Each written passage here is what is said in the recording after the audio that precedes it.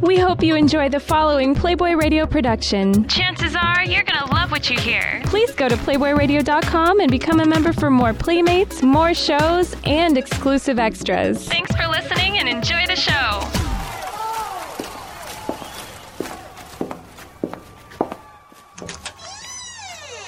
Yo, man, you know who this is? This is Charis B, Playboy Playmate. Come on in, girl. Hey, Ice. Attention, celebrities, rock stars, rappers, and badass athletes. Charis B is here to save you from your own fake-ass interviews. Doesn't get flyer than this. Hey, everybody, it's Charis B and Tom Robb, a.k.a. Hellboy. Hellboy. I'm getting used to that now. Hellboy. I know, but I still got to say your name, too. Please do, because, people got to connect it for a little bit. And then you're just going to become the superhero Hellboy. Anyways, you're listening to the Backstage Pass on Playboy Radio. And, God, you had a big weekend this weekend. It was interesting. It depends whether you like award shows or not. Well, I know you said you don't. Well, not from a working perspective. Well, actually, not even from a TV perspective. Okay, so no matter what, I always say there's people so you're living somebody else's dream, obviously. So in some way, shape, or form, you've got to know that you're living somebody else's dream, and I'm sure you do at moments when you're away from it. Appreciate it. Yeah, it was interesting. It's definitely a long weekend. You spend a lot of time.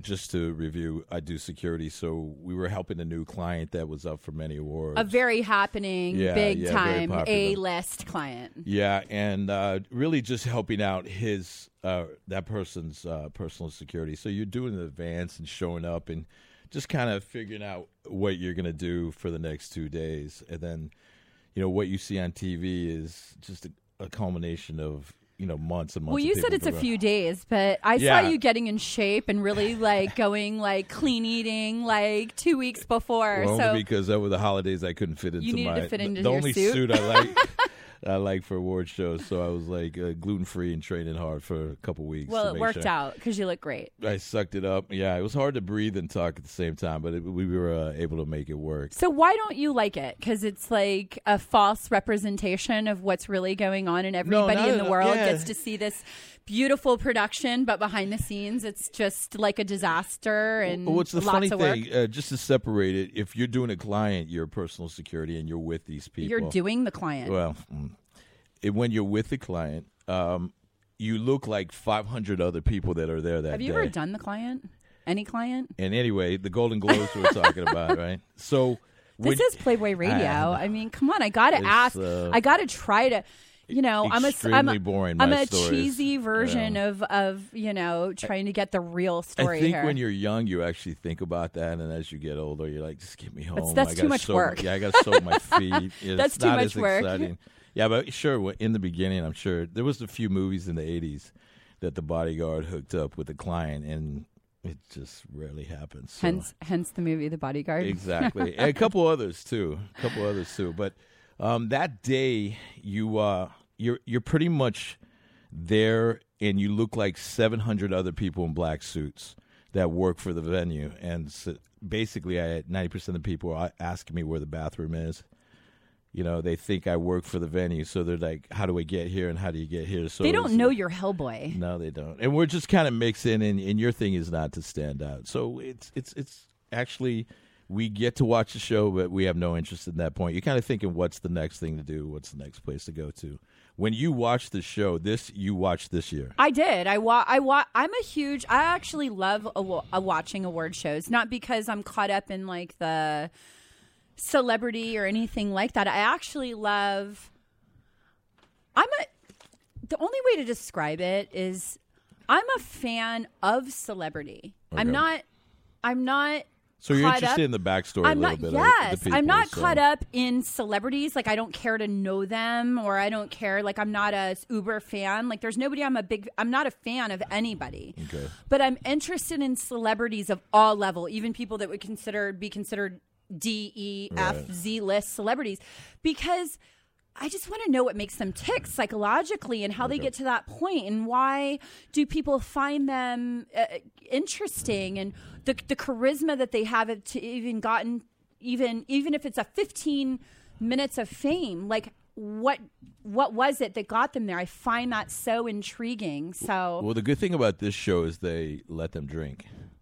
So you you could tell. You see the process of a red carpet, just a few champagnes to I like how Ricky Gervais came out every time, and his beer was like higher every time, but he seemed a little bit more lit every time. Yeah. What was your impression on him as far as, I mean, it was pretty aggressive, and people seemed to love it, but then there's a lot of backlash. My impression of it was I love that it felt very authentic and real, because I think that in real people's lives, they curse, they talk shit about things and whatever, but at the same time, it's like the one point that I felt like it was a little bit of a disgrace was they panned to Jane Fonda and some of the older they're not getting the humor. Yeah. It's like they got it, but it's just, it wasn't the right time or place, and it was kind of, this humor is a little different.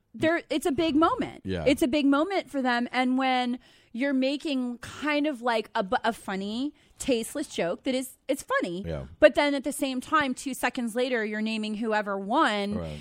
I don't know. Like, I would feel like it would kind of take away from my like big moment. Well, there was a discomfort level of the whole Mel Gibson thing. Everybody was uncomfortable. Well, I don't like how they had to bleep everything out. Yeah. I wanted to hear what they was saying. Yeah, we got to hear everything.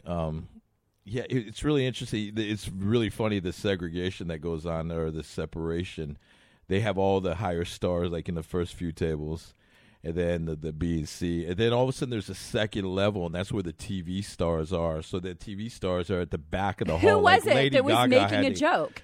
It was like Jamie Foxx or somebody made the joke that if you're in the front, that's where all the people in the back, Absolutely. You need to like get it together because you're not in the, right place. You need to be sitting up front. Well, they didn't tell you, like, radio hosts are in a porta potty in the parking lot in the back. So of course, you want to work your way up just to be TV. We're supposed to be just heard and not seen. But I think if we keep at this, we're going to be really seen and heard. Don't you think? Well, hopefully. I think we got something going on here. I love being here. I love it, too. I did want to address just the way the post-Paris thing was. So the security there, not to bore anybody too much, was crazy. I mean, the amount of police dogs, SWAT, everything. So I think there was a sense of people being at ease. Once they got in, it was almost like a TSA line at the airport. You're somewhat pissed of how long it takes to get in there. And once you're in there, there's so many police and security. So it was more this year than ever. Oh, absolutely. And everything's going to be like that post-Paris. No one's going to promote or set up an event unless they're guaranteed or feel as though they're guaranteed. Because that was just so unexpected. That was just, now you see that they're just, if you can't go big, not that, what's the name of the club in Paris? Bataclan. Not that that's not big, but that's not what the public is expecting. They're expecting airports and they're expecting larger, venues. So now that it's come down to, a smaller capacity of people, now it adds a whole nother kind of worry and threat level to where they could potentially be. Well, if you represent a band at any level, that's something you're going to have to do and demand on your side when you go to promoters, that there is the safety set up, and listen, bands are thinking about it before they tour. Is there safety guaranteed, and is there a comfort level? Now the massive arenas such as the one that was set up in the bombings outside of Paris, the reason they didn't get in was because the security and the bomb dogs and all that were so aggressive they couldn't get back. So what they do is look for an easier target, and that's what happened that time. But now that's open to anything, actually, at the end of the day. I mean, do you know the actual capacity at Bataclan? Yeah, 1,200. That's nothing. No, this is like a House of Blues. Yeah, that's nothing. That means like anything's fair game and at this point. And it's a lot of cost for people. So now bands have to decide whether they can afford to even do these smaller shows, because once you're paying the security bill and it's done, and you're guaranteeing the safety of your but fans. Don't you think it's the venue's job for that security well, it's rather the promoter than that has to decide whether it's worth his value to do the smaller shows. The bigger ones pay for themselves, but the smaller ones, it's somewhat of a situation. Right. What's the craziest thing you've ever caught on somebody's person that you said, why? I mean, is it just like a big knife, or what I personally don't do it, but yeah, Slipknot shows, and people end up either bringing props that look like machetes and things like that can be used as a machete. So sure, especially over in Europe and Russia, and spikes were and everyone from Slipknot is like they're all like different characters, and they're all like go by a number. They're not any. I've always said that Slipknot is the smartest band in the world, because at the end of the day, when you take off your mask, you are a regular person in the world. Do you even know what number 3? Just so everybody listening knows, Slipknot the band has about 10 members, I believe so, 9 or 10, right? 9 or 10 members, and each member goes by a number, and they all have. So it's like I'm number 3, and they look like just something from a horror movie. So I just said, geez, that's pretty ingenious to like make that up, because when they take off that whole getup, it could be Joe Schmo walking down the street, and they can walk through the crowd after a show most of the times. Now, obviously, they're somewhat known by their fans, and they do other projects without their masks, and it's a little bit different. We had a situation where in Donington, we were missing our drummer for Metallica. He couldn't make it in, and there was a contest to get the drummers who could play Metallica music, and it was a massive festival. So these people were frightened that we can't do the show.